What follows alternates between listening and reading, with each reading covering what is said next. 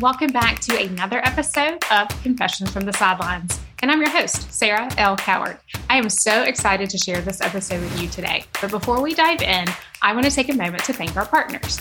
Privacy laws make it difficult to help your adult children in an emergency. Power of attorney documents for your young adult children is a must-have.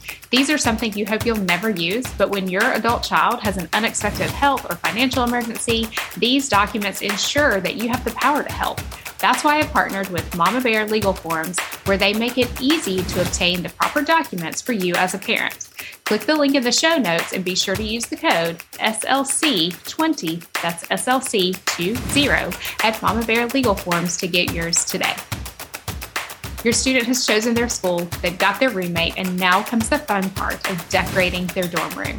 Dormify is a one-stop shop for everything you need for your dorm room, from furniture essentials to even some amazing storage options. Dormify has just what you need to make the most out of your dorm room space. Head on over to dormify.com to check things out. Be sure to use the code Sarah L. Cowart, that's SARAHLCOWART at checkout. Now, onto today's episode. Y'all, this guest actually needs no introduction, and I am so honored to have Coach Bruce Pearl on the show today. So here is my conversation with head men's basketball coach at Auburn University, Bruce Pearl.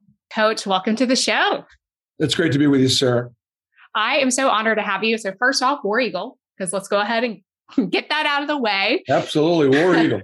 Everybody on the show knows that I finished undergrad at Auburn, actually live in Auburn. And so it is just so special to me and to my family. So thank you for that. Okay, so let's dive right on in. You have been in college athletics for a very long time. And the listeners on the show, a lot of these students and their parents are really trying to navigate, what does this look like? What does this whole recruiting thing look like? What are we supposed to be doing? Because you and I both know that changed, but I actually want to rewind and talk about, how did you end up even in college athletics? Well, Sarah, so it's an interesting question. I was an athlete in high school. And quite frankly, up until I was about 15 years old, I was as good an athlete as there was in my age. First kid picked on everything, batted third, pitched, played point guard, played quarterback. And then I got hurt. I blew out my left knee and really what was almost a career-ending injury. Now I continue to play. Baseball was probably my most accomplished sport. I loved football and basketball. Went to Boston College. Walked on the football team, got cut, walked on the basketball team, made it, but got cut. And just wasn't good enough to play. But I started to work at BC as a manager. And I think the life story is, doesn't matter what you're doing, do the best of your ability. And I made myself valuable as a student assistant in every way, shape, or form. And I didn't do it because I wanted a job in it. I did it because I just loved having it be part of my extracurricular activity. God had a plan. And next thing you know, I'm 21 years old. It's March of my senior year, and my head coach gets the Stanford job, and he asked me to go with him as an assistant coach, and I haven't even graduated from college yet. So, I think work hard, put yourself in position to take advantage of the opportunities. I'll take one more step back. As an athlete, my gift was helping our team win. I'm a fierce competitor. I keep score. And I think that can be really, really true in life. My senior year, when I was no longer the best athlete in town, I became class president. And so just take advantage of your gifts and your skills. For me, it was my ability to lead. And one of the things I tell people all the time, look, we don't need as many leaders as we need. We don't need as many chiefs as we need Indians. So go be an unbelievable Indian out there. And if you can't be a chief and if you're not a leader, that doesn't make you a failure at all. There are so many things I can't do that other people can do. It's just that one of the things I can do is lead. So that's what I do. Yeah. Oh, I love that so much because I think about these high school athletes. They're trying to figure out, maybe they're multi-sport athletes. They have all these things going on. And then you guys head on campus, recruiting, all of this. You and I both know it's not about being the star athlete anymore. There's so many other things. And you're talking about leading and all of these other qualities. What are some of those qualities that you guys look for when you're on the road recruiting? I love dimensions. I like guys that have some element of greatness, and then I can plug that dimension in to the team, and together we can cover all of our bases. I like guys that want to work hard. I like guys that are willing to be coached. I like guys that are tough, not soft, or at least are willing to become tougher. I like guys that are willing to prepare. Hard work won't guarantee success, but without hard work, I guarantee you won't have success. It's your choice.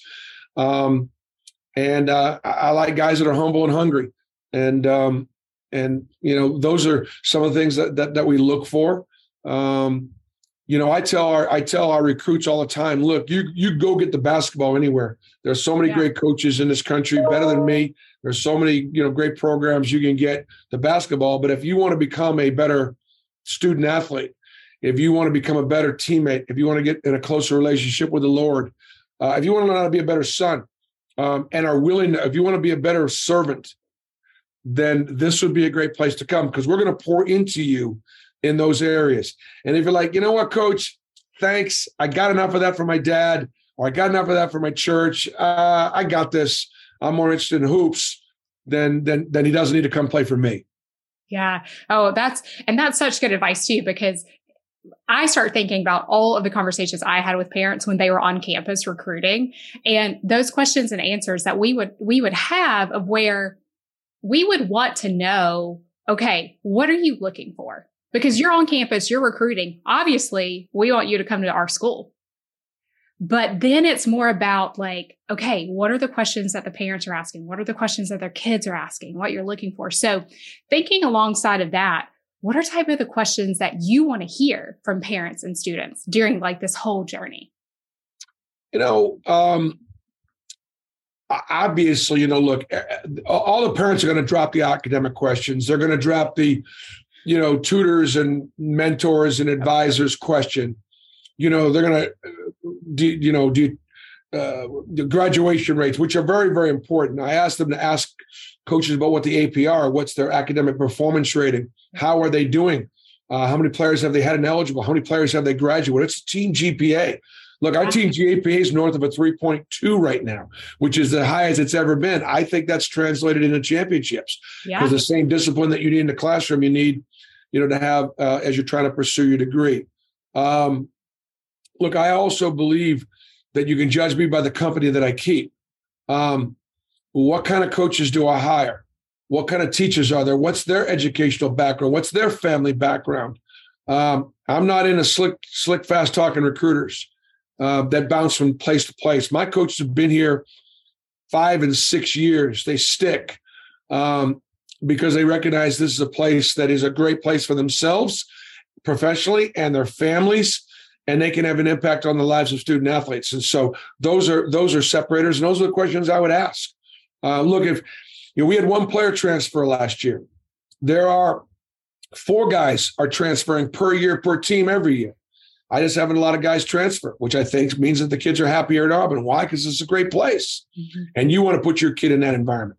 Yeah. Oh, that's such good. And would you say too, as far as like thinking of a transfer portal and the transfer students, like, is that a question that you want to hear parents ask when they're in the room with you? Yeah. I mean, I don't mind talking about it. I absolutely, it's a factor of look, transferring can be a good thing. It's not a negative thing, but when it's running wild and rampant and you're recruiting 5 or 6 or 7 every year, there's a problem with that program. Look, I believe iron sharpens iron. But it gets to the point where, look, I'd rather pour into my kids. I'd rather develop it. I'd rather I'd rather be loyal to them and let them be loyal to me, rather than just have it be a revolving door. Oh, that's such a good transition to one of my next questions, because we see a lot of the bright and shiny, about college athletics on the media, especially social media nowadays. So what do you give, like, what advice do you give to your student athletes to really help them stay focused on the end goal? On what? Now, stay focused on what? On their end goal. End goal. Yeah. First of all, 99% of what goes on in intercollegiate athletics is fantastic. College scholarships, in so many ways, has made this country a better place. Academic scholarships, athletic scholarships, look, it broke the color barrier in so many ways. You had inner city kids, you had rural kids in America coming because they were talented athletes. They never might have gone to college before. Maybe they couldn't afford it. Maybe they weren't thinking they were smart enough. They got here. They got caught up. It brought women to campus at a greater number. It just created more diversity in so many ways, and that's a really good thing. And it gave so many people in our population that were underserved an opportunity to get caught up and realize the goals and dreams of what is the greatest country in America. The focus is simply this. I'd like to tell the story of Jabari Smith. Jabari Smith, who came in as the most talented high school player that I've ever recruited, highest ranked, and left as the highest ranked player I've ever had drafted 3 last year. Jabari just wanted to come in and be a great teammate. He wanted to come in and get better. And he wanted to win championships. And so he wasn't worried about where he was going to get drafted. He wasn't worried about his minutes or his shots. And he may have been, but that wasn't his focus. I want to get better. I want to be an unbelievable teammate, which means I want to get to know these guys. I want to be friends with these guys. I want to build lifelong relationships with them, because if we're close off the court, we're going to be close on the court. I got work to do. I got to get my body right. And then just when their only focus for the game is about winning, that means you've got to guard as well as score. That means you've got to be unselfish. How do you train? And that is the way you stay focused on the end game. Don't worry about the end result. Focus on the process. What are the things I got to do to win? And then the end results will take care of themselves. Oh, that's such good, just wise wisdom of thinking. Because, these kids, they're out here thinking, oh, I'm going to be like the top recruit out of my high school and doing all this stuff when they're in 9th grade. And they're already thinking of that when they got to actually roll it back and go, actually, I need to be the best teammate now. Right. At 14, not that's thinking, right, what am I going to do in 4 years? Right. Absolutely. Yeah. Okay, Coach. So I always like to ask, let's talk about the name, image, and likeness, because that has now become a huge portion of this whole recruiting process. Yep. How do parents navigate that with their students when we're talking of these kids who are 14, 15 years old? Well, again, it's not something they should be worried about when they're 14 or 15 years old. Like you said, they should be worrying about trying to have the best grade point average they can, train the right way, eat the right foods, get the proper rest, do the things they need to do to be successful first and foremost. And then as far as name, image, and likeness, just look at it as it's a realistic scholarship. It's going to allow you to, but you're to do the things that you want to do and be compensated for it. But listen, if you're not good if you're not a good player, if you're not eligible, if you're not working on your game and your body, and then it's gonna cost you. You're not going to do as well in the area of name, image, and likeness. I'm glad that we have a more realistic scholarship now. I'm glad that our student athletes are able to not call home for money, but actually send money home. I'm glad they can start investing. They're going to understand. That they got to pay about 38 to 42% of the income they earn back to the federal government. That's amazing. When you start working and you're getting paid, let's say $10 an hour for run, and you're thinking you work 10 hours, you're going to get $100, and all of a sudden your check is 65. You go, wait, whoa, what happened? Whoa, welcome to America. Right. Well, and too, and I think that's such a good point you brought up is like, we talk about on the show, head count sports against equivalency sports, and men's and women's basketball at the Division I level are a head count sport. But I think a lot of people don't understand that when it comes down to it, it's that room and board, tuition, fees, all of that, and a little bit of cost of attendance. But still, when we have student athletes who are not able to go get a job that's 20 hours a week, this is such a big benefit for them. And even going back to what you said, like, what a great financial lesson too. And learning what it's going to look like long-term for you. and they've earned it. They've earned it. And I know people worry about whether it's sustainable. They're worried about its pay for play. They're worried about a lot of who's got the advantage in recruiting. I get all that, but in the long run, it's in the best interest of the student athletes. So I think we're gonna be able to navigate this in such a way where if we keep that as our focus. But I think for the student athlete, they got to continue to go back to being the best student athlete they can. Mm-hmm. And then as a result, they'll be putting themselves in the best position to benefit from NIL, not the other way around. Oh, don't be great at the NIL and focus on that and lose sight of why you're on scholarship. Yeah. Oh, that's such good advice too. And thinking about how parents can have that conversation with their students too, as they're making that transition from high school to college. All right. So Coach, the podcast is called Confessions from the Sidelines. What is your favorite memory of standing? Well, and I guess we could say courtside, right? Instead of the sidelines. Well, I guess two, but one goes back to my senior year in high school. I was injured my senior year in high school, could not play football. And so I was an assistant coach for Fred LaChapelle. He was one of my favorite coaches, and he was the freshman football coach, giant of a man. And we were scrimmaging, and the ball came loose, and it was a fumble situation. And we weren't really playing very hard. The guys were just kind of slopping through it and going through the motion. It was kind of a wet day, so the field was muddy. And when that ball came out, within an instant, nobody really made an aggressive play on it. So I did. And I got down that bottom of that pile with no equipment on. And I come up with that ball, and I went batshit crazy on that team, because nobody's willing to get, nobody was willing to get dirty. And that was sort of been the story of my coaching, career and my life. And I guess the only other great sideline moment would be prior to the tip at the Final Four. Stephen, my son, got me to half court, and he said, "Dad, just do me a favor." He said, "Just look around. Just look around the building. Just stop for a second. Did you ever think, that we would get here?" And then he just said something to me about what he thought about me, and that'll be between me and him. But that was a pretty special sideline moment. Those are always such great memories of thinking. And I've spent most of my career standing on the sidelines, watching student athletes develop. And I always love hearing y'all's story as coaches and bringing those to the table. Well, Coach, I so appreciate you being here. Sarah, it's great to be with you. Thank you for the job that you do. And we're at your service. And most importantly, War Eagle. War Eagle.